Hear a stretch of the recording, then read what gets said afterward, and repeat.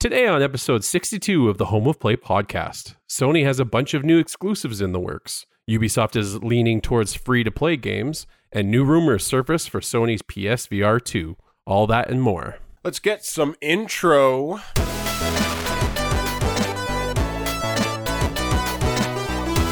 Happy Monday, everybody. Welcome back to episode 62 of the Home of Play podcast, where every Monday, the two best friends join forces to give you all the latest in PlayStation rumors, news, reviews, and that is because we are the true PlayStation fans.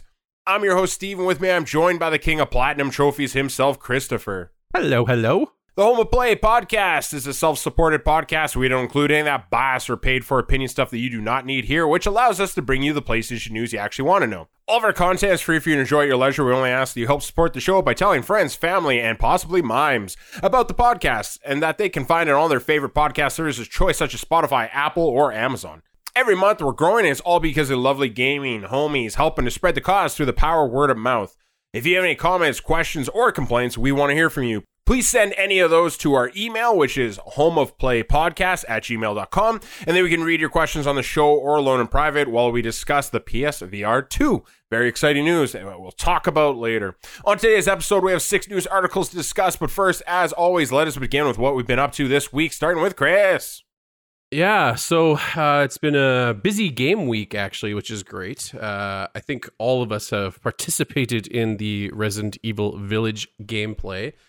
So I guess we'll talk about that as a whole, but I have played it, I finished it, and I really, really enjoyed it.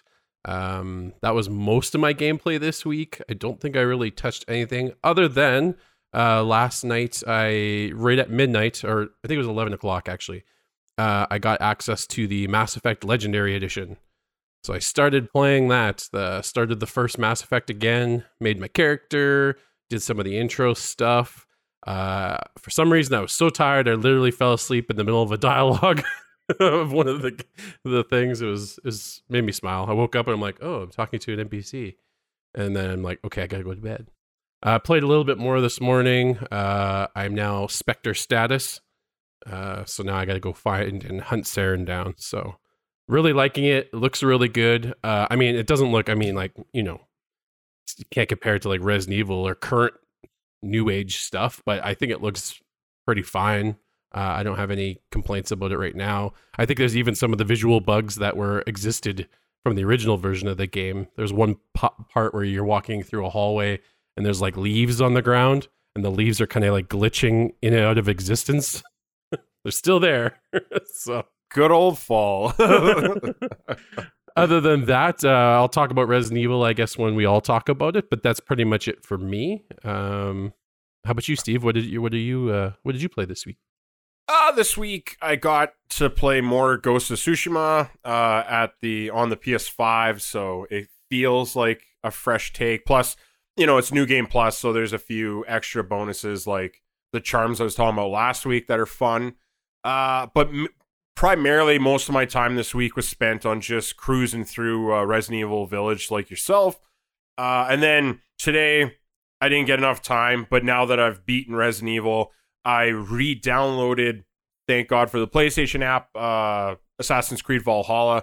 I think I'm going to mentally convince myself just to plow through the story, stop doing anything open world. It's not rewarding, and so just stop it, do it, finish it, and then move on with my life and just cry and bitch until Chris buys Demon Souls to play with me. Oh yeah, that's my future content. But hey, we actually did do some you did some share play with me where I could watch you playing Resident Evil because I was a little bit ahead of you. Yes. So we did actually get to play something sort of.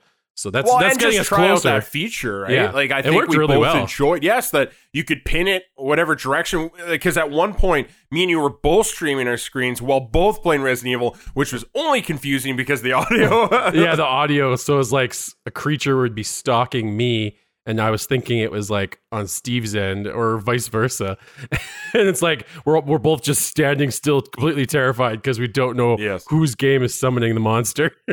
Well, and then I think I talked about last week that came to one of the bigger scares of the game was because I thought it was your game, and then I turned around and the monster's like ripped chest is right in my face, and I screamed like a little girl after you took her cookies away. But yeah, no, so I think that's my game plan now. We'll see if it actually comes. There's a lot of times where I download things and then just, when I finally sit down and look at it, I'm like, I don't feel like it. So we'll see what happens. But yeah, beat Resident Evil. That was my main thing to finish this week. Did it a lot earlier or a lot faster than most the average playthrough time I heard. But I also don't stop for every collectible, so it kind of makes sense to me. But yeah, that was my week. On top of that, Curtis has now joined us, so he wasn't part of the intro. Joins the party. But we're gonna find out what Curtis was up to this week. A little bit more busy than normal, actually. So I got back into GTA 5. I think I mentioned last time I was on. So I've been getting a little bit more time into there. So I am, I think, farther than where I was the last time I played many years ago. So that's okay. It runs nicely. So at least I'm not having issues with that. That's a game that like holds up. Like it's going to be good for a while. Yeah. I think last week, right before Resident Evil came out, the Metro Exodus PC Enhanced Edition came out because they're getting it before the consoles. So I started playing some of that finally.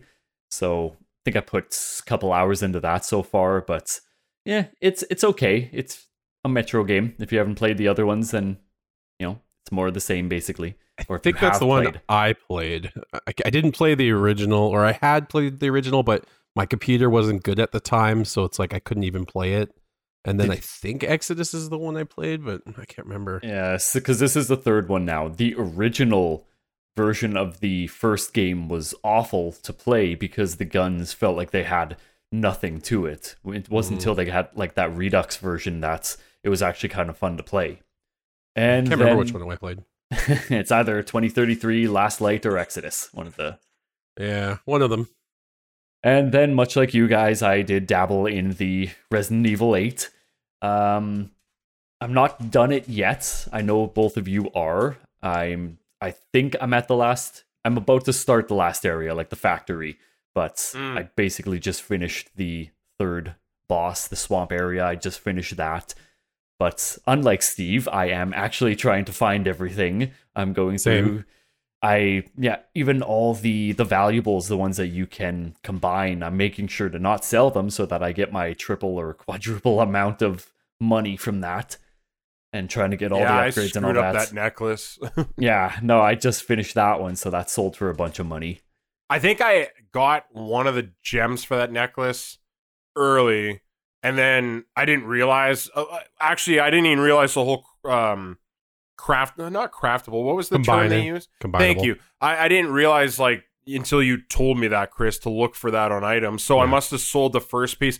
Then I got the necklace. Then I got the second piece. So I was able to combine the one piece with the necklace. But I was like, well, whatever. I'm at the end of the game. What do I care anymore? Yeah, who really cares at that point? Yeah. But yeah, I'm not done, like I said. But hopefully this weekend I should be able to finish. So we'll see. Yeah, you're not probably too far away. I mean, the factory's a hell long. Like a friend that won't leave your house, it just overstays its welcome. But other than that, once you're done the factory, there's not much left after that. So no, I figured there isn't. So, Steve, you and I finished it without doing any spoilers. What were some of your highlights or lowlights for the game? I think I echo a lot of the opinions I hear online. I think this game is no less than good. I think I went far enough to juvenilely put it as hella good. I don't think it's great. I do think it has issues, but it's no less than really good. It's not bad by any stretch of the imagination. I think it's well preserved in my mind as being better than it probably is, just because the technical feats it achieves. Is it a pretty game? Most of the time, yes. I do think, at least I can only speak from a PS5 perspective, but I did have tons of frame rate issues. Like, this game is riddled with frame rate issues. I only found out after the fact that if you turn off ray tracing, it performs much better, and then you're closer to that 60 frames per second. And really, like, I kind of thought about it later. I'm like, this game, at least for the PS5 version, I can't speak for the PC, kind of has fake ray tracing anyway. Like, mirrors don't do anything. So I kind of, I feel like it has a worse ray tracing system than Spider-Man in that regard. So then I'm like, yeah, I might as well have just turned it off and it had a smoother, more enjoyable gameplay. But overall, when you go indoors, this game looks fantastic. I would actually say that even my wife would chime in every once in a while when you'd be in a dungeon with bricks and stuff, and she would just be like, wow, that's almost like photorealistic. So that's great. Most of the time, I can never say her name, but the tall vampire lady, Demetrescu, I feel like her face was amazing. All the motion capture stuff's great. But then there'd be that odd character like the Duke, whose face is overly shiny, and it was just odd-putting. Like, I found it off-putting that the part of his stomach gut that hangs out felt like a totally different texture than his face. His face and head were shiny, but this thing's dull and bland. And I'm like, I get it from an animation side, but just a little. Again, I'm very highly critical and that kind of stuff that gets me out. But overall, it's great technically. I really enjoy the gameplay. Surprisingly, I didn't know how it'd be compared to 7. I never played 7. I only watched it be played by you, Chris, for a little bit. Story, again, it's one of those things where I was higher on the start of it. I really enjoy the castle. I enjoy the 2 areas after the castle, or at least I enjoyed the second area, still a high point. Then the third was a little meh. Fourth, I hated, absolutely hated. Overstays its welcome. I just think it's the weakest point of the game, and then it kind of comes back to that meh area near the end. The village itself is really good too. Yeah. That's a good point too. Yeah. So yeah, I with the highs and lows, and I would say the weakest point about it is the story. But again, I think most Resident Evil fans agree that the story is never really the high point with these things. So if I had to rate it right now, I would say it's probably a 7.5 for me. I don't think it's a bad game by any stretch of the imagination. I don't think it's the best Resident Evil either. But in a time when there's not a lot for me to play, it was really enjoyable. I never had a moment where I'm like, I don't want to play this, which I'm surprised by. I didn't know how I'd come to this game just because it's not typically my style. So yeah, I was overall impressed by it. And yeah, I would contemplate playing it again, which is, a good sign as well. Yeah, I just wish the story was a little bit better. It wasn't so simplistic.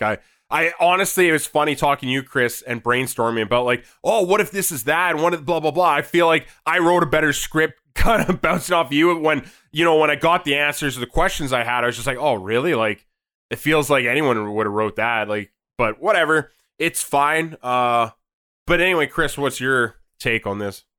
So yeah, I'm definitely knee deep in Resident Evil, not lore per se, but I enjoy the Resident Evils. This one's a very good success for me. My top Resident Evil games are probably obviously RE4. I really enjoyed Code Veronica, and then the remaster of Resident Evil 2 was just amazing. So those 3 would be up there. I would put this one up there with them as well. I really, really enjoyed it. Some of the shining parts for me was, so I think you maybe lose out a little bit when having not played 7, because there definitely is a decent amount of connection to 7. I didn't even do the DLC in 7, so I feel like I'm still missing a few of the Chris related stuff. But I think you might miss out a little bit if you haven't already played 7. That's a definite thing. So I think the main criticism of 7 I had was that I didn't like Ethan. I think most people left that game not really giving a shit about the guy. And I'm just like, okay, I don't want another story with this. And then even when we started seeing the trailers and it's we're playing as Ethan again, I don't think I'm alone where a lot of people were just it's I'd rather play somebody else altogether.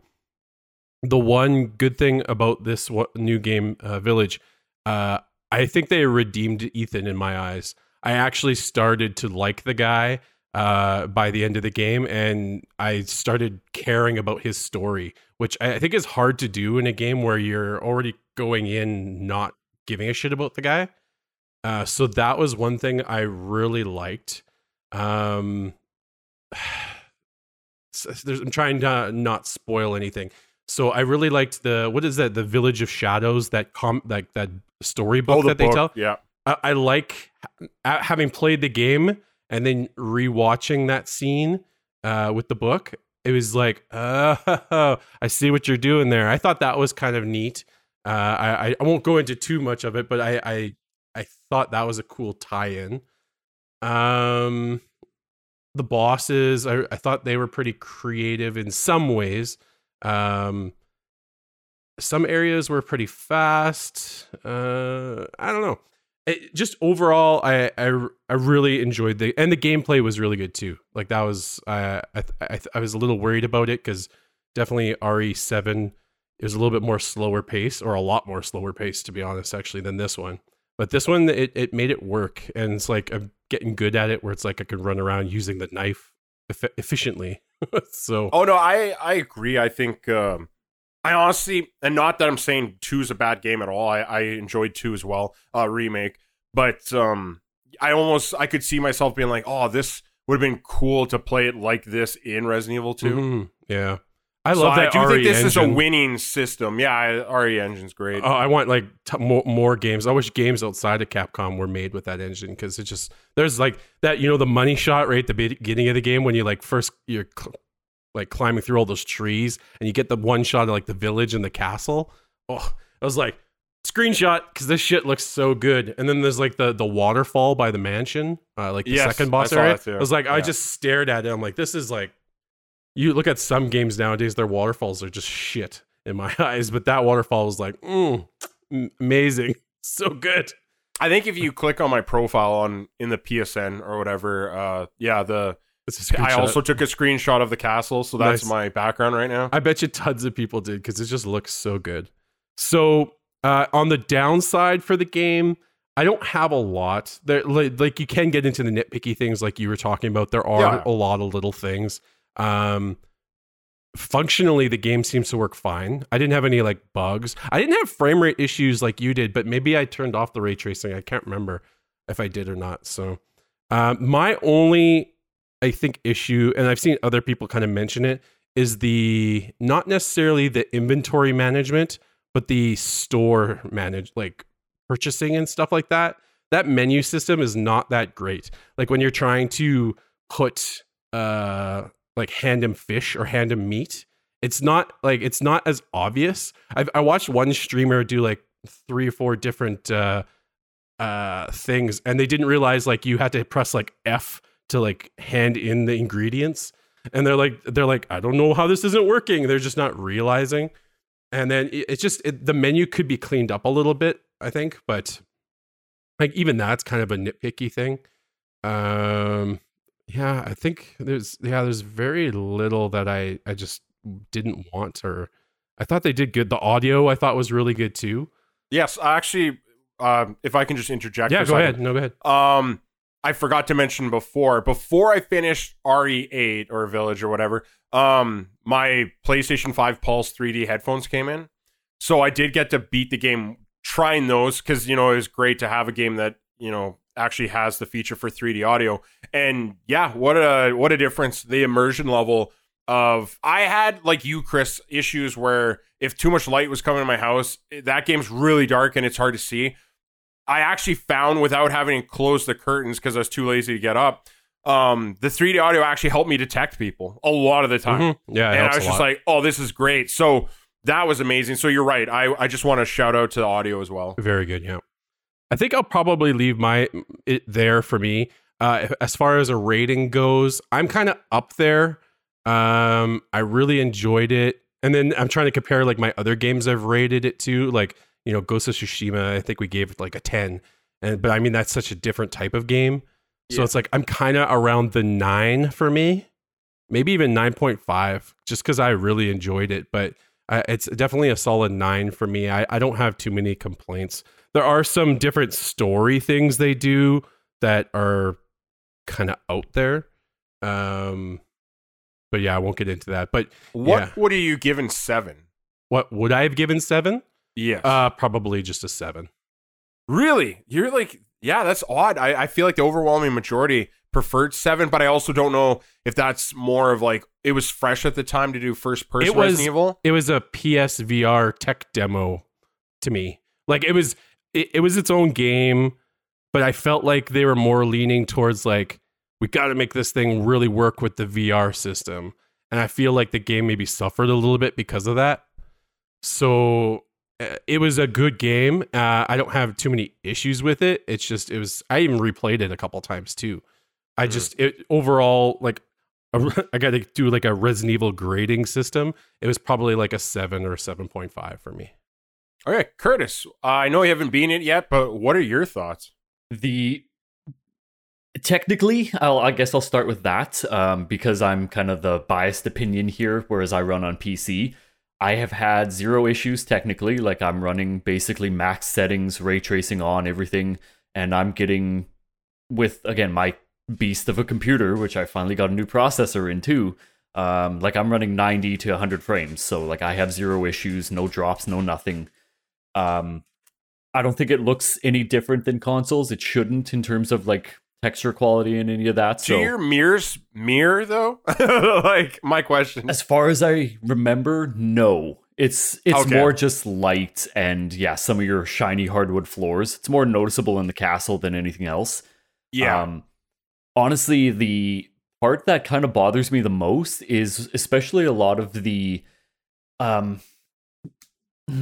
what's the word I'm looking for? And when they were revealing everything and even all the promotional stuff that they got, it's all the castle. It's all Lady Dimitrescu. It's all that. And it was barely a quarter of the game. That's the part that kind of bothered me the most, is they kind of, put all this effort into her and then realize that, oh, she's only the first boss. That really kind of disappointed me. And the other sections that I've done so far, not having done Heisenberg's area yet, they're very short. they're very short. They have really not a lot to them. The bosses were not, even the characters, like they weren't nearly as like fleshed out in my opinion as her. So that for sure really kind of bothered me. But in terms of gameplay and everything, like I prefer this one a lot better. I like the fact that it actually gives you the option to craft your own ammo and not have to worry about, oh, am I going to run out in this fight? Because he's like, oh, look at that. I have enough gunpowder and rusted scrap. I can make my own ammo. So that was fine. It definitely, not that I really get scared in games though, but it definitely wasn't as scary in my opinion as 7. Like 7, especially being like Chris was saying, a PSVR tech demo, or at least could be taken that way. I could understand how they were trying to make that one more scary, especially the mold. Like they kind of just seemed like that more of a horror-esque kind of monster, whereas the Lycans, they're, okay, it's a werewolf, blah, blah, blah. But having where I'm at now, because I don't know how the story really finishes, I'm hovering, somewhere around the 8 area, like Steve, so... But we'll see what it's like when I actually finish it. I might hate the story because, it's really nothing special at this point. I'm very interested in your take on the factory when you get through it. And even like Chris's comments about Ethan, I could still not give a shit about him. He's probably the most uninteresting character I've ever played. Half the time I forget that I'm even playing Ethan Winters because it's just... Oh, I can't forget because every character says his name in every sentence of every piece of dialogue. I've never heard someone's name said so many... I thought my name was Ethan Winters.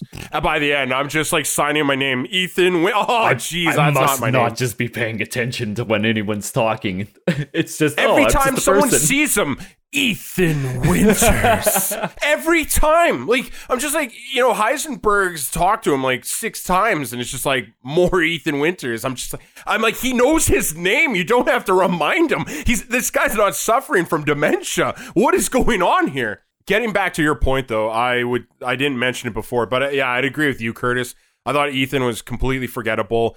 It was weird to me. It was almost off-putting where I found his dialogue almost seemed like he had no direction. Like he was just recording from home, and he's like, yeah, I think this sounds good. Where I feel like all the villains had much better, I don't want to say like, I just feel like they delivered better, if that makes any sense. I just think they were better voice actors as a whole. I just felt like everything he did was hollow. Like, no. And I was just like, okay. They didn't put a lot into him, because even like the amount of times that they're just beating him up too is like, do they hate this guy that much? Yeah. Well, no other character has been abused as much as Ethan. His hands. What is up with his hands? Spoilers. That's not spoilers. Even in 7, we could start with his hands. It was in the first 5 minutes. Like, it's just this. I get it. It's first perspective, so it's like you can't do a lot to his feet. You're not going to see them.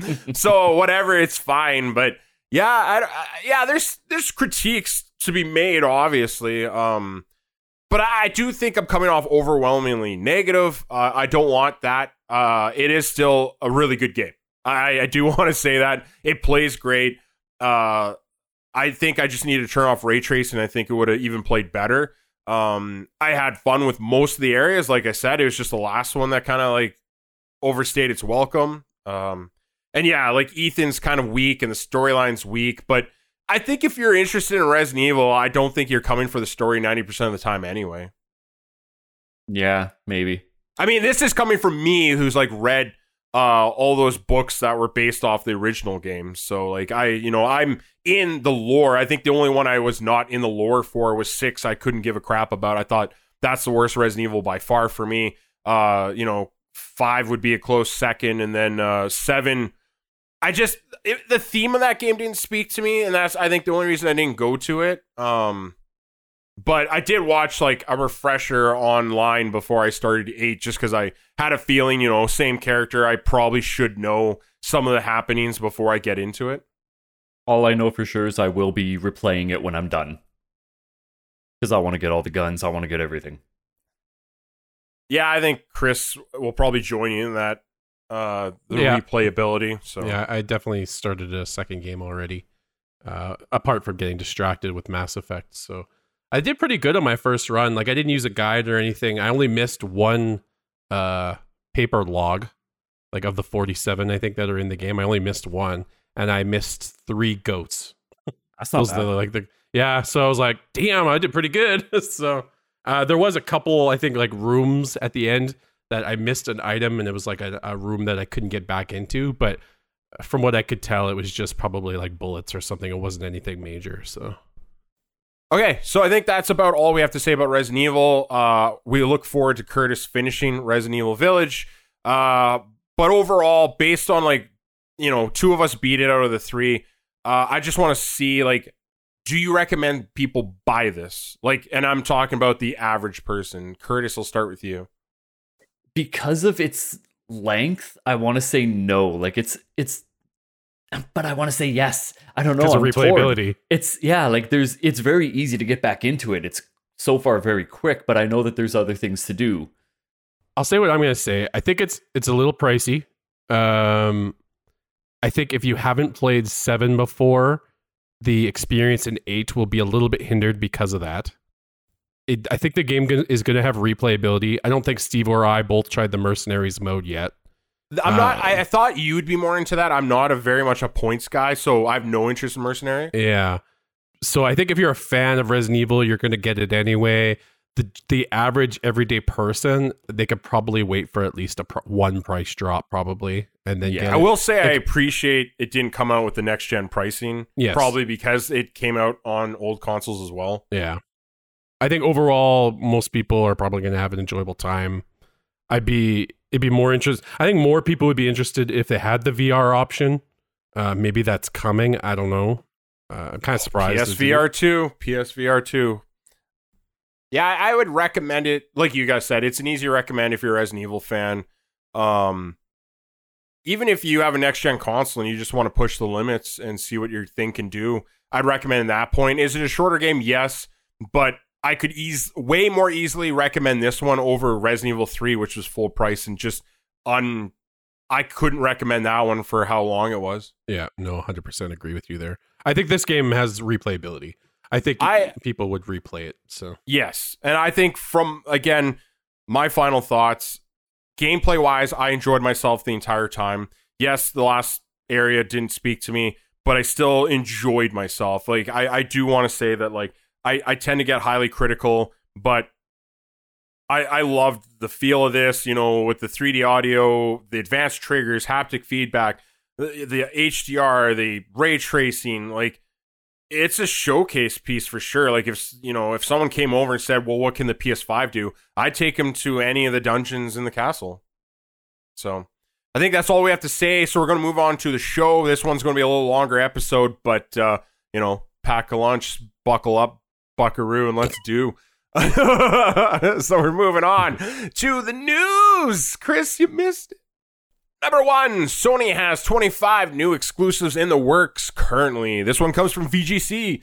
Sony Interactive Entertainment has said that there are currently over 25 first-party PlayStation 5 games in development. Former Guerrilla Games head Herman Holst, who currently serves as PlayStation Studios boss, revealed the figure in a new Wired feature. While Sony is known to be working on sequels including Horizon Forbidden West, God of War Ragnarok, and Gran Turismo 7, Holst told the publication that nearly half the first-party projects in development are entirely new IP. Exciting. This one's in quotes. There's an incredible amount of variety originating from different regions, he said. Big, small, different genres. Sony said in March that it is funding an original IP from a AAA startup studio established by former Stadia Games boss Jade Raymond, and in April it announced that it signed an original multiplayer project from Firewalk, a new studio funded by Bungie veterans. Holst recently told GameIndustry.biz that he's very interested in creating a diverse slate of titles. I think that the games that we make are distinct and diverse as they can be, he said. From Sackboy to Astro Bot to Dreams to these kinds of games that you're referring to, like The Last of Us Part 2, Ghost of Tsushima, and we can bet that we will currently carry on making these games because they are the heart and soul of what we do here at PlayStation Studios. But at the same time, we are just as committed to making these quality experiences as we are to experimentation and to coming up with fresh ideas. That was such a mouthful that I'm going to let you start, Chris. And are you excited for these exclusive titles? Absolutely. I want to see a Legend of the Dragoon sequel or a remake. It's not going to happen, but I'm just going to throw that out there because I really want it to happen. But I guess the worried part inside me right now is the whole, the stories we're hearing about. All they want is AAA titles. That's all they want. This sort of seems a little contrary to that. But yeah, I guess that's where I'm a little concerned, where it's like they're saying 25 exclusives. Are they going to cut half of those at some point, or are we actually going to see 25 exclusives? I don't know. I'm excited to see what they're going to do. I want more games. I want more games for my PS5. I want them. I mean, we could go back and, previous weeks there was I think it was Jim Ryan made, an announcement basically, or in one of his interviews where he casually said, their plan is to have more exclusives for the PS5 than any other generation before. So I would hope to see the 25 that they're talking about here. But I do think you got ahead of me. One of my questions was going to be exactly what you brought up. And I do think this exact news article is almost him coming out in a weird way, almost putting the finger to the Bloomberg article where, they only want blockbusters, only AAA games. Curtis, do you agree to me? Does this seem kind of like almost a response to that kind of no, we're not making just this. We're, backing Sackboy. We're backing Returnal. These new experiences that, it's not just Last of Us 2. Yeah, it's definitely got that vibe heavily. Yeah. Especially since it seems very much like their rebuttal is oh yeah, well, you say this, well, yeah, we'll back this. Look, we'll take anything. Ha ha. My only fear is okay, what are the 25? And what do they mean by exclusives? Are we still was Returnal included in that list? Is Stray included in that list? Like, I'm only worried is like when I start thinking about all these other little games, like let's say Kenya, Bridge of Spirits, is that part of this list? When you start breaking it down with the sequels and these indie exclusives, how many really new IPs like am I going to be excited about? Yeah. There's always that worry, right? There's always that worry. They're talking about 25 exclusive indie games, which I'll be honest, there are good indie games. We know, we've seen them. But how many indie games get overlooked because they're just, so simple, or they're just the idea, just there's so little interest in that, like the unique thing that somebody made, right? So I guess that's my worry. I don't, which is weird. I guess we're kind of fighting with ourselves. It's like I don't want 25 games that are all going to be AAA titles either. But I mean, I guess I think I'm kind of in my head. I'm debating myself right now. It's like, of course I want AAA titles, but should I want AAA titles? I don't mind AAA titles, but like, let's in a perfect world, I hope they're all AAA. I know they're not, but my thing is like, let them be different genres. Take risks. Yeah. Bloodborne was a risk, and it's fantastic. It can still be a AAA title, but be something different. Yeah. Returnal's AAA to me, but it's different. Does it speak to me? No. I'll never play it, but I respect the hell out of it. I think it tried to go for something that I can tip my hat to easily. Mm-hmm. So I do want support for different things. I want quality experiences. Like I'm the type of player that I want. The story is the number one important thing to me. Gameplay is a close second, but that's why I think I never really love indie games, because a lot of them do try, but the way the story's conveyed to me doesn't always communicate well. If you have an indie game and it's got the text-based, I'm like, I have a hard time getting into that, right? I want to be immersed. When I'm playing Resident Evil Village, I have characters and lives are on the line, and they're yelling in my face, and they're like, I'm dying. Your character's fingers are getting bit off. And I'm like, I'm in it. I'm immersed, and I'm like, and again, that's just me. I'm a special case. I like these single player experiences. I'm less and less getting into multiplayer. So I want these AAA titles, but I know I'm okay with double A's as well. There's sometimes I really enjoy a good double A game. Curtis, do you have any final thoughts on this? Does anything, strike your fancy? More just your comment right there that you like story is most important, but there's a lot of indie games where their story is like their bread and butter. Like there's certain ones that's what they're known for. Like their gameplay might be god awful, or there might be no gameplay at all, but it's all story, and I'm surprised. But yes, like I think to your point, Curtis, there's games that are like indie games still, but they're very narrative heavy. It's just my point, and maybe I didn't get it across, is just like I need a game that like really, like for me, and this is only me speaking, is like I need development in like immersing me like Resident Evil 8. Like, they have like facial capture technology. They got the voice actors that are just hitting points of like conveying that dialogue that's going to suck me in. I think that's what I'm kind of referring to, where if you have, some games that you're saying are fine, but a lot of indie games rely on, text-based, and I personally have a hard time getting it and, getting sucked in by that. Gotcha.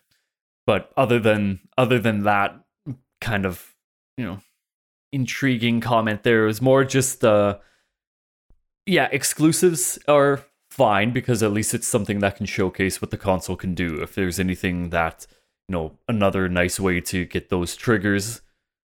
Maybe if we can get a driver implementation for PC, that'd be great. But I feel like that's not going to happen. But just anything to, entice more purchases for the console, because it's got a bunch of unique features, and if these are the games to do it, then at least you can do it. But and agreeing with you, it can't all be a shooter. Like, you can't tell me there's no other good way for it to use those triggers. Like, if it's just 25 more Call of Duties, then oh my god, kill me. But I feel, actually Sony's weaker point is first person shooters, so I do at least have good feeling that it's not going to be shooters, at least. Okay, well, hopefully this June, I would pray that Sony does some kind of state of play and has their own E3 thing. That's me being optimistic. Probably not, sadly. We might have to wait till July or August. I know EA, I think, is waiting until July. And then maybe we'll know more of these exclusives, or at least have a better idea of the rollout. But until then, we're going to move on to number 2. Are Valve games coming to a PlayStation near you? This one comes from Push Square. Valve could have projects in the works for PlayStation 5 and PlayStation 4, with Gabe Newell hinting that we'll get a better idea of what it has planned by the end of the year. Bizarrely, the veteran executive made the statement during a high school assembly where he was asked by a student, will Steam be putting any games on consoles, or will it just stay on PC? It's a strange question because Steam is obviously a PC-based storefront that's owned and maintained by Valve. We're going to assume the student is referring specifically to the Valve development teams behind Half-Life and Portal here, and Gabe answered as such, because we can't imagine any platform holder would allow a competing storefront on their console. The obvious title that Newell could be referring to is Half-Life Alyx, which we're hopeful will release on Sony's next-gen PSVR headset. Of course, it's possible Valve may have something new in the pipeline scheduled to be announced later this year. So, yeah, I don't see why Valve personally would put their games on a console. That doesn't. It wouldn't be the first time. Do you remember the orange box? Yeah. Yeah, I guess. Yeah, there's the orange box. Yeah, and that did So pretty it's not good a possibility. Because that's the thing. Like, Valve is such an interesting creature because it doesn't have to do anything it doesn't want to. And clearly, right? Yeah, because they don't care that you want a Half-Life 3. They don't care to make games. They stop, then they come back. Suddenly there's Half-Life Alyx, right? That was the one. Which, getting ahead of myself here, I absolutely would love to see that get to the PSVR2 or whatever they end up calling it. That would be great. I know that game got some people rated 10 out of 10. Some people said it was their game of the year of that year. I would love to see it come there, but, you know, otherwise, yeah, like we already kind of had Portal on consoles. Like, Valve is, in my eyes, is no longer a gaming company. Like, they make very few games. I mean, you look at the team that developed Left 4 Dead 2. They had to go off and make their own other game that was a Back 4 Blood that's coming out soon. Yes. Yeah, they had to go off, start their own new studio. They had most of their team members from the Left 4 Dead people. So it's like they had to, because I'm just speculating here that, but I'm just saying Valve probably wasn't letting them do what they wanted to do, so they had to go off and make another game company. So yes. I don't know. Do I care for Valve games to go on console? No, because to be honest, like I said, their selection of games is pretty minimal. I've never been a big Half-Life guy. I think I missed the craze, and when I did jump on it, I didn't see what people were crazed about. Yeah, that's kind of where I am at. No, I 100% understand, because I feel like everything you just said is exactly with me in BioShock. Like, by the time I got to BioShock, by the time it was on a Sony console, all that stuff, I was kind of like, why was everyone freaking out about this? Like, what about the gameplay so unique? I don't understand. I'm talking to a radio for a whole game. So I do get that, because I also don't get Half-Life. Though Alyx interests me, like I said before, you know, fine. But you're right, like, unless he's referring to future games that they possibly might be making, then making the jump to console, great for that. But yeah, as of now, we have Half-Life Alyx, and I can't think of anything else other than Portal 2 that may have not come to it. But I can't remember if it was Portal 1 or Portal 2 that was in the orange box. It was Portal 1. You know, 1, yeah. Okay, so then maybe Portal 2 never had a jump, but otherwise, what else do they have to come to console right now, right, Curtis? Like, am I crazy? Well, I know, I was just looking back on it when you guys were talking too. Like, the only thing the orange box was released on, it was PS3 and Xbox 360, but it was only physical. There was no digital version, so you can't even play it on PS Now.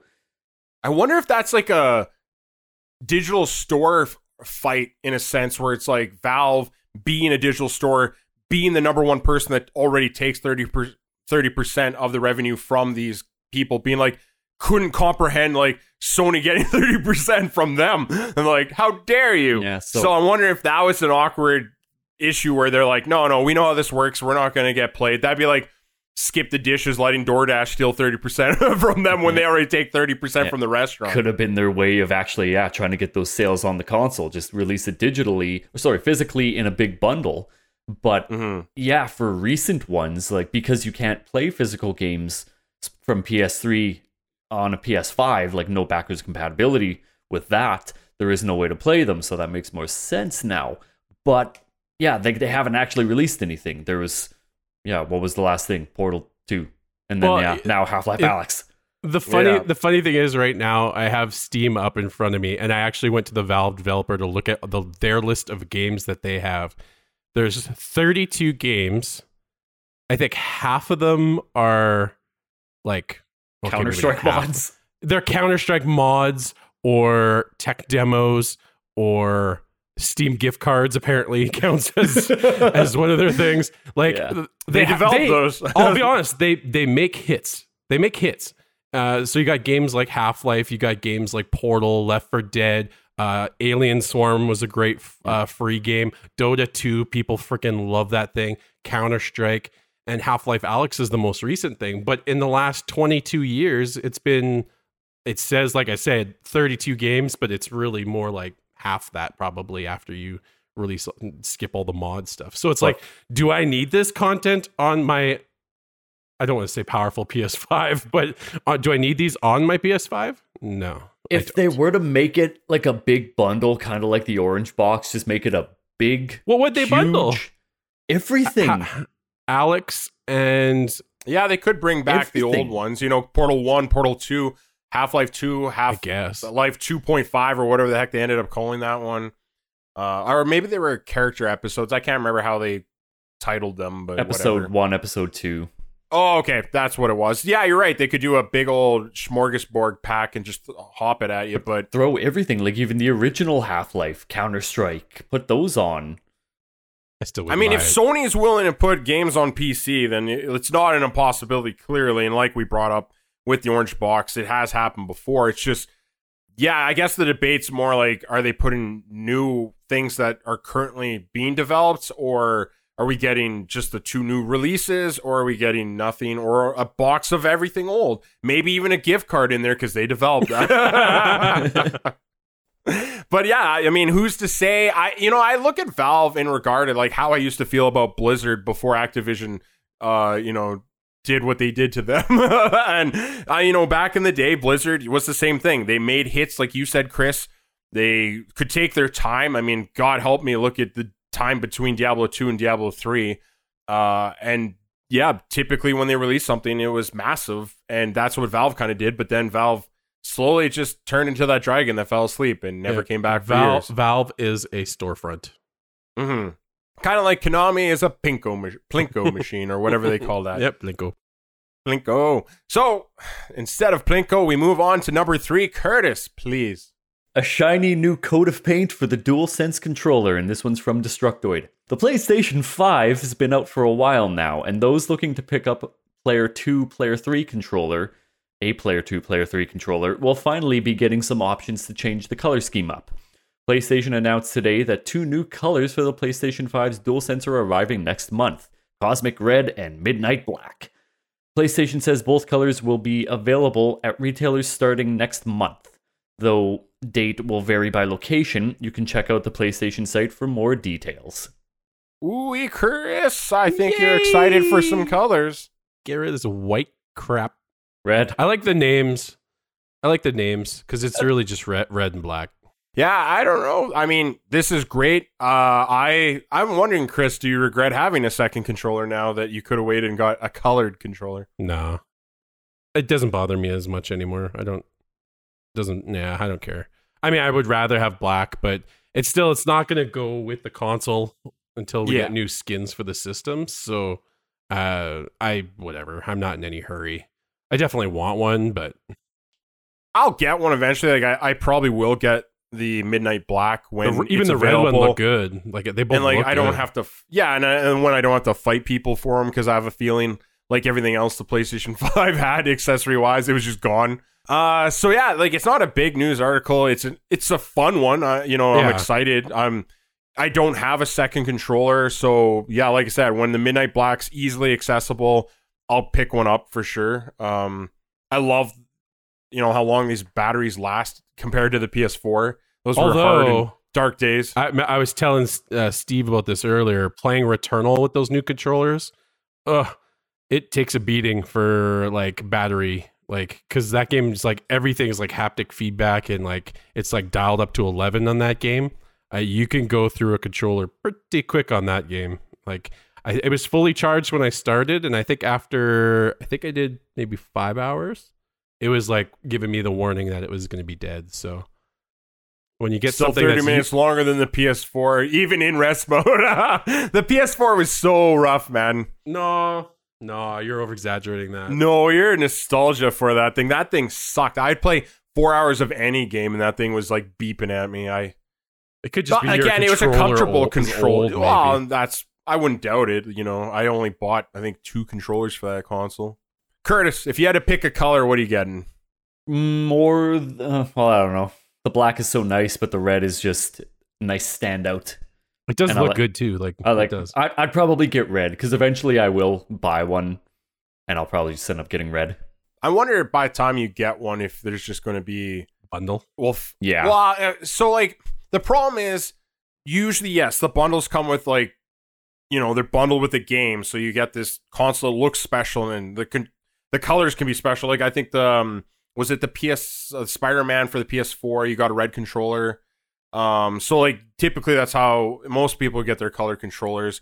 But with these console limitations, like you can't find them anywhere.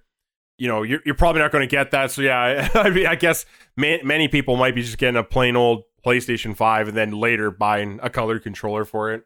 Spray painting theirs at home. Or you'll be backwards like me and get your controller first and then your console. Oh man, that brings me back to when the PS4 controller came out before the console. So I got it like 2 weeks before the console. So I just sit there sad with this thing in my hand, being like, I wish it played with the PS3. But it never did. So anyway, not a big article. Let's go to number 4. People really seem to enjoy their PS5 console. This one comes from Push Square. Contrary to common opinion, there aren't a million PS5 consoles sitting in scalpers' warehouses. The system is outperforming the PS4 when launched aligned despite unprecedented demand leading to stock shortages. Need some proof? Well, according to Wired, owners have logged an outrageous 81% more playtime on the next-gen console than was achieved on the PS4 during the same post-launch period. There are a few contributing factors, of course. A global pandemic means people have been spending more time at home than ever before. Furthermore, backwards compatibility means the transition from PS4 to PS5 is much easier than the one from PS3 to PS4. At this point in the life cycle's last generation, we were still playing titles like Dark Souls 2 and Gran Turismo 6 on our creaky old PS3 systems. Okay, so that explains the massive increase in playtime, but it's also worth noting that PS5 has seen an 11% increase in game unit sales when compared to PS4 during the same period as well. Again, we point to the much stronger release schedules like Demon's Souls and Returnals, Destroy, Killzone, Shadowfall, and Knack. I mean, did anyone play Knack? Not that I know. But clearly these numbers show a much larger level of investment and engagement than ever before. Does this surprise anyone in a pandemic world? No. That's why I don't even put any stock into the numbers, because it's just you just can't. It's a pandemic. Everybody's at home. Like these figures, obviously they're accurate, but it's just you can't compare it. You can't compare it to the last console launch. So I do think the one I take that I think is a success story is not so much the 81% more log time, because I agree with you, Chris. Like it's apples to oranges. Yeah. It's the 11% increase in game unit sales. I think because backwards compatibility, being in this new console, like a lot of us didn't have to have our 2 consoles out or our 3 consoles out or whatever, you know, because what I do recall exactly what this article is suggesting is I had my PS4 out and my PS3 at the time, and I used it way more than my PS4. Yeah, I had the same experience. And I also agree with what it does say about how the games are just way better right now compared to the other one. Like comparing to Knack and Killzone Shadowfall. I mean, I played Killzone Shadowfall, but I think it took me forever to beat because I just was so not interested in it. And Knack is whatever. It's Knack. So compare it to Demon's Souls and Returnal, like just destroys the other two. Though Knack 2 was something amazing. Pause for dramatic effect of my lie. I never played Knack 2 either. Shock and awe. So, Curtis, does this surprise you at all? Having not played either Killzone or Knack, yes, can confirm. Already, I would say you're not that you're like foaming at the mouth for it, but I would say like I know you're interested in Demon Souls, and Returnal might tickle your fancy, or at least more so than Knack. I would play both of those if I had a console, absolutely. Yeah, I would be interested in your take on Returnal. I like too how the article points out that everybody was playing Dark Souls 2 and Gran Turismo 6 on the PS3 systems. That might be a biased opinion. That's pretty biased, I think. Dark Souls 2, I can maybe give them that. Gran Turismo 6, no. I understand the appeal of it, but that's very select audience right there. It's a strong franchise, but yeah, that's a niche market in my opinion. But yeah, you know, maybe that's me just being on the outside. I would say like Last of Us, as opposed to those ones. I think people probably were still playing that. Yeah, I mean, going forward, you know, with all the, let's say that previous article we touched on, 25 more exclusives coming, yada, yada, yada. We got Ratchet and Clank on the horizon. That's still not out. Still not out. Coming in just, I don't know, 2-3 weeks. Can't remember. Sometime in June. I'm pretty sure it's early June. But yeah, you'll be able to get that. I think that will have a high attachment rate because, again, it's another exclusive PS5 title. I think the more you do that, the more success you're going to see in your current console, right? So, hopefully, we just keep seeing the numbers grow. I'm happy the PS5 is doing well, but we got to keep moving forward. So we go to number 5. No Ubi, stop. This one comes from VGC, Chris. In a statement issued to VGC on Wednesday, the Assassin's Creed publisher claimed that its stated intention to expand its free-to-play offerings does not mean it will be reducing the number of premium games it releases. In quotes, our intention is to deliver a diverse lineup of games that players will love across all platforms, a spokesperson told VGC. We are excited to be investing more in free-to-play experiences. However, we want to clarify that this does not mean reducing our AAA offering. Our aim is to continue to deliver premium experiences to players such as Far Cry 6, Rainbow Six Quarantine, Riders Republic, and Skull and Bones, to name a few, while also expanding our free-to-play portfolio and strengthening our brands to reach even more players. In Tuesday's full-year earnings call, Ubisoft CFO Frederick Duguet said the company's intention was to become less reliant on premium game releases by releasing more free-to-play experiences based on its biggest brands. In line with the evolution of our high-quality lineup that is increasingly diverse, sure, we are continuing on from our prior comment regarding releasing 3 to 4 premium AAAs per year, he said. It is indeed no longer a proper indication of our value creation dynamics. For example, our expectation for Just Dance and Riders Republic are consistent with some of the industry's AAA performers. Additionally, we are building high-end free-to-play games, say that in a sentence, to be trending towards AAA ambitions over the long term, he added. This is purely a financial communication evolution and doesn't change the fact that we continue to expect a high cadence of content delivery, including powerful premium and free-to-play new releases. And it continues, and it confirmed that its earnings call that it has no AAA games scheduled for release during the second half of the fiscal year, which includes the Christmas season. Kill me now. So it's just so much fluff. I've never seen more fluff in a statement ever. It is Ubisoft, so they're probably going to charge you later for a microtransaction to skim the article down. Yeah, I feel like I just got hit with a pillow. That's how much fluff I got. So I think, Chris, you kind of owned it there. It's just a lot of corporate speak, probably some of the most corporate speak we've ever seen on the show to date, and it might be just a lot of jargon, in my opinion. I unfortunately, you know, surprise, surprise, Critical Steve, I don't have a lot of faith in Ubisoft recently. I'm one of the tinfoil hats when it comes to this whole conversation of free-to-play games, because I don't put a lot of stock in these free-to-play games. I don't have no interest in them. Much like my, experience with games of a service. I'm not interested in these anymore. I like most of their AAA experiences, but I think we can all three of us can talk about our experiences with Valhalla. Like, that's a AAA experience. And what happened there? We still have a game that's, I wouldn't even say 100% up and running to this date. Watch Dogs Legion, how badly did that come out? So what is my faith in a free-to-play game if they can't get their AAAs together? Not very good. I don't know, like, do you disagree with me, Chris? When I hear free-to-play, it usually means mobile game, and I don't think any of us are mobile gamers, to be honest. Like, I hate playing games on my phone. I think Steve's kind of in the same boat. I'm not sure about Curtis, if you play games on your phone or not. So me being interested in this is like already spiraling. Like there are good free to play games out there. I will break that mold and say there are some good ones. Apex is great. I never played Fortnite, but obviously they're doing something right.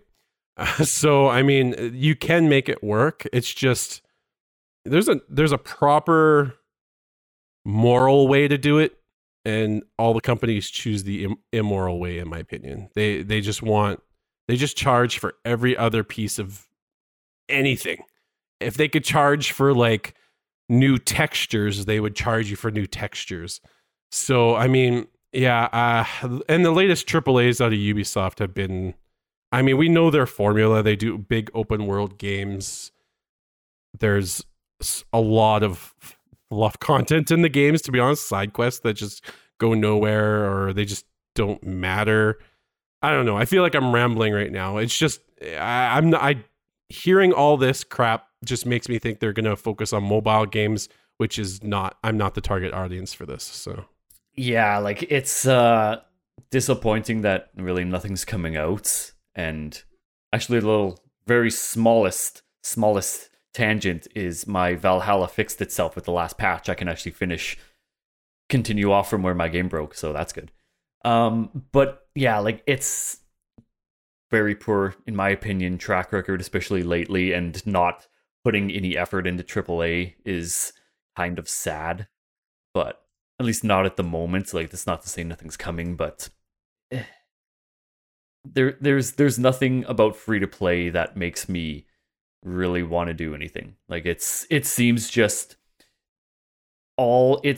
me is it's a way for them to try to incorporate microtransactions and mooch more money. Like, yes, it's a free game, but it's also very easy to spend a ass ton of money on something like that. But absolutely, yeah. I think going back to Chris's point he made, you know, of successful games and his examples of like Apex Legends or Fortnite, do you think those successes are different because we're talking about a battle royale type game? It's easy. Something like that, at least it's a competitive game. You can play with your friends. It's something that keeps bringing you back. But if you're just doing like, a dungeon crawler kind of thing, something on a mobile, like those, they'll last you maybe, a week? But then what's really keeping you there? Mm-hmm. Yeah, it's hard for me to think about investing in something. Like, let's go, for example, The Division's getting, I think, a new free-to-play game. I believe they're titling it something like Heartland or something. And that's, I think, going to be the first example of this free-to-play like market, I guess. I just, like, my fear is going into that, if it's not successful, it's not selling the microtransactions that they want, because that's how you make money on a free-to-play game. You know, how much do you invest in it? Because if it's not successful, then they're not going to be adding new content. Well, it's not even that. It's just how much of the game is going to be actually playable, completable regularly. Is it going to be just like a typical free-to-play game where it's just a grind unless you pay? Like if that is an example. If it's just that's scheme, an example yeah. we see. Sorry, yeah, because like we can talk about Destiny 2 getting free of Activision, and what did they go right to is making transmog. Even apparently there's an update this last week that now that it's rolled out, it's even worse than people are already mad about when they read it. So you're right, absolutely, things could be just the big grindiest grind we've ever imagined. And then it's just like, what's the justification for playing this? Even though it is free to play, you didn't lose anything, except, again, if you invested and bought a skin, but now you don't want to play the game, so you feel like you kind of spend money for nothing. And, you know, it all happens. I did it too, right? I've bought cosmetics for Marvel's Avengers and later been like, that probably wasn't worth $14. So, yeah, I don't know. It's interesting. I think we're all pessimistic, but with their current track record, yeah, I'm a little worried. And they did come out and try to update and say, no, you're still getting your AAAs. But as the end of the article suggested, we don't know of any big title coming out except for Far Cry 6. So, and, eventually your Rainbow Six predecessor, but who knows? But anyway, let's go to something a little more uplifting. Last article of the day, number 6, PSVR2. Yes, please. This one comes from Push Square. Curtis. The next-gen PSVR headset Sony has already announced for PlayStation 5 sounds like a quantum leap compared to its rudimentary PS4 predecessor. That's assuming an exclusive report published by Upload VR is accurate, which cites reliable sources, quote-unquote. Apparently, the platform holder has been briefing developers on the headset's features, which makes sense considering it did mention prototype hardware would be sent out soon. What are the key details then? Well, it allegedly has a resolution of 4000 by 2040, which is an enormous boost compared to the previous PSVR's headset's 1920 by 1080, and gaze tracking capable of foveated rendering. The latter could be a game changer. In layman's terms, it means that the headset may be able to detect where you're looking, meaning that developers can render the objects you're focusing on in higher detail. Pair this with the PS5's super fast SSD, and we're already drooling. Here's another interesting feature. Apparently, there's a motor in the headset itself, which is capable of haptic feedback similar to the DualSense. We already know that the device, as Chris is shaking on camera, great. We already know that the device's new controllers will share technology with the PS5 pad, but furthering sensations to the head and scalp should make games even more immersive. Wouldn't that be weird, just playing a horror game, just feeling someone's fingers, like... Oh. Yeah. Although, especially like the back of your head, right? That would be... Yeah. Although, obviously, it'll need to be delicately done. Research suggests that some form of feedback when synchronized with movement can help with motion sickness too, as the sensation of rumbling tricks the brain into thinking you're actually walking. That's cool. That is cool. As we already know, the next-gen PSVR will leverage a single cord from the console's USB Type-C port to the headset, and the controllers will be tracked using cameras on the unit itself. This will allow you to face away from your television without losing tracking, and even putting the pads behind your back. It will also drastically improve the setup process, as you will no longer need to have a PS camera on your TV cabinet or desk. Thumbs up. That all sounds like a win-win to me. I don't know what you guys like. Chris, you're the only one here amazing. that has a PSVR headset currently. Yeah. So does this tickle the fancies? Yeah. A lot of that stuff that you said sounds really, really cool. I'm super excited for it. I mean, the only big wish list item is wireless, but I mean, whatever. I mean, if they can make it work, and the cable is like easily, like the cable that's with the current VR system, it can get in the way. It's pretty thick cable, so it's like constantly smacking you when you're running around or dancing or doing whatever you're doing. But if they can make it a little bit more user friendly, maybe like clips or something, so you could clip it to your like shirt or your pants, even that would be nice. But yeah, a lot of that stuff, like without the camera, the resolution, that's really cool about the motion sickness thing, because there's a lot of people that get that. If they're able to make that not as an effect on the person, that's really cool stuff. All very cool stuff. Smart. Yeah. I don't know, hearing everything and like, hearing Curtis talk to me here, I like everything he's saying. The resolution, like, it almost sounds like one of those situations where it's too good to be true.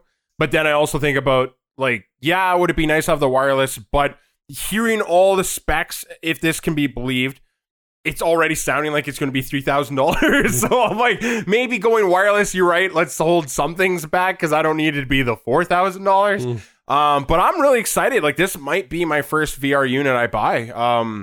I like everything I'm hearing, the DualSense stuff, like how they just want to double down. We saw those controllers a month or two ago. They looked incredible. The fact that you don't need the camera anymore because the headset itself is going to track your like controllers, like that. Everything's just sounding great. Too great. Like I said, I'm optimistically, like, I don't know. I'm just worried, but I really want to believe this. Because, even looking at like all these specs, and I'm not the expert in VR. I have no idea like what the best top of the line one has for specs, but I don't know if any of them have a resolution that high, and even all like the haptic stuff. Like it does not mention, and I might not remember it from when it was announced, but it does not mention anything about a refresh rate. Like it might still be 60 hertz, it might be true. 120. Yep. We don't actually know, question mark. But all these things, like these are all features that I'm pretty sure is not in any other headset right now. So that's, if it is true, then yeah, holy shit, that's crazy. Yes. Yeah, I mean, I guess I'll ask you guys before we close out this last article, but reading this, if this all is true and, you know, becomes physical in front of your face, like, would you consider buying this? Yes. Absolutely. Yes, for me as well. That's a 3 for 3 right there. Even though I don't even use the current one that much, but more or less I was put off about because of the whole HDR issue with the first one. Yeah. And I didn't want to keep constantly hooking it up and unhooking in this stupid thing. But if it was easy where I could just walk up and pick it up and play a game, I'd be using it a lot more. Plug the USB-C right into the front of the console and you're done, right? Yeah, no exactly. Camera, no, is the lighting, we'll still see. I guess the lighting could still be an issue. But we'll have to see. But at least your placement isn't so dependent, because I do remember having a few issues with like, I lean too far this way. Yeah. You're out of your square. Exactly. So yeah, I think we're all very positive on it. Again, if this comes true, well, hopefully those are in fact quote unquote reliable sources. But anyway, we're running long on the tooth, so we're done with the articles. We're just going to go into homework. So what is homework? Homework's when we don't have enough time for all these interesting articles that came out this week, so we just give you the locations and the article titles, and you can go educate yourselves, and we're all better for it. So we'll start with Sega says it plans to release a super game within the next 5 years. That one comes from VGC. And yeah, I'd hope so. In the next 5 years, it sounds like they just wrote something on a napkin and they're like, this could be big, boys. Guys, I'm going to announce it here first. I'm going to release a game in the next 40 years. Whoa. Whoa. But not only a game, Chris, a super game. Super game. Following up that, we have E3 2021's online app will feature virtual booths, leaderboards, and more. That one also comes from VGC. And yeah, just more stuff to get you hyped for E3, which is less than a month away now, guys. Yay. My Super Bowl, as I call it. Ubisoft's Skull and Bones delayed till late 2022. This one comes from Kotaku. Another reason why our Ubisoft love might be a little low right now, because that game has been in purgatory for some time now. Good Lord, is it hard to make a pirate game. Insomniac, this is something that an Insomniac said, nothing really stopping us from working on Sunset Overdrive, and that's from Push Square.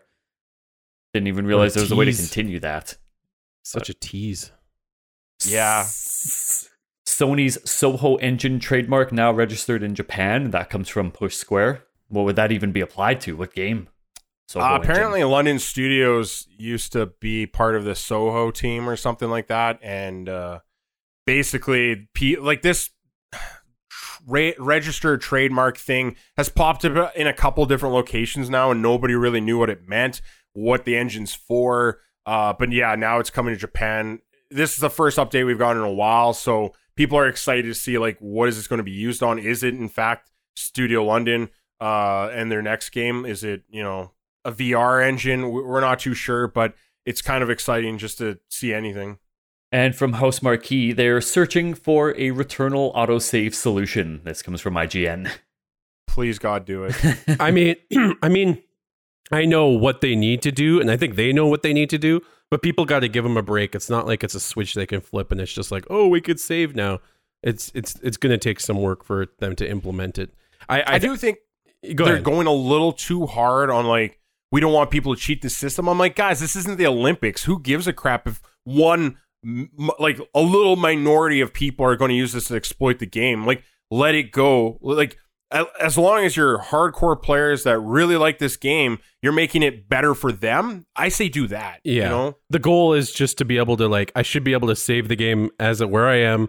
So if I want to play something else, or if my house decides, hey, I'm going to lose power, I shouldn't have to lose my progress. Well, and even if you get another update from, like, for your, like, Sony, like your PlayStation has an update, and it auto does it, because by default that is now an option turned on. Yeah. You don't lose your progress, right? The system does it. The games do it. Yeah.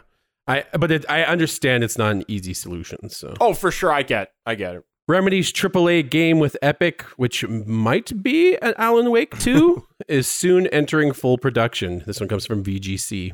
I can hope. I think you and Curtis are very excited for this. Yeah, I would be. Oh, I don't even care that it would be on Epic.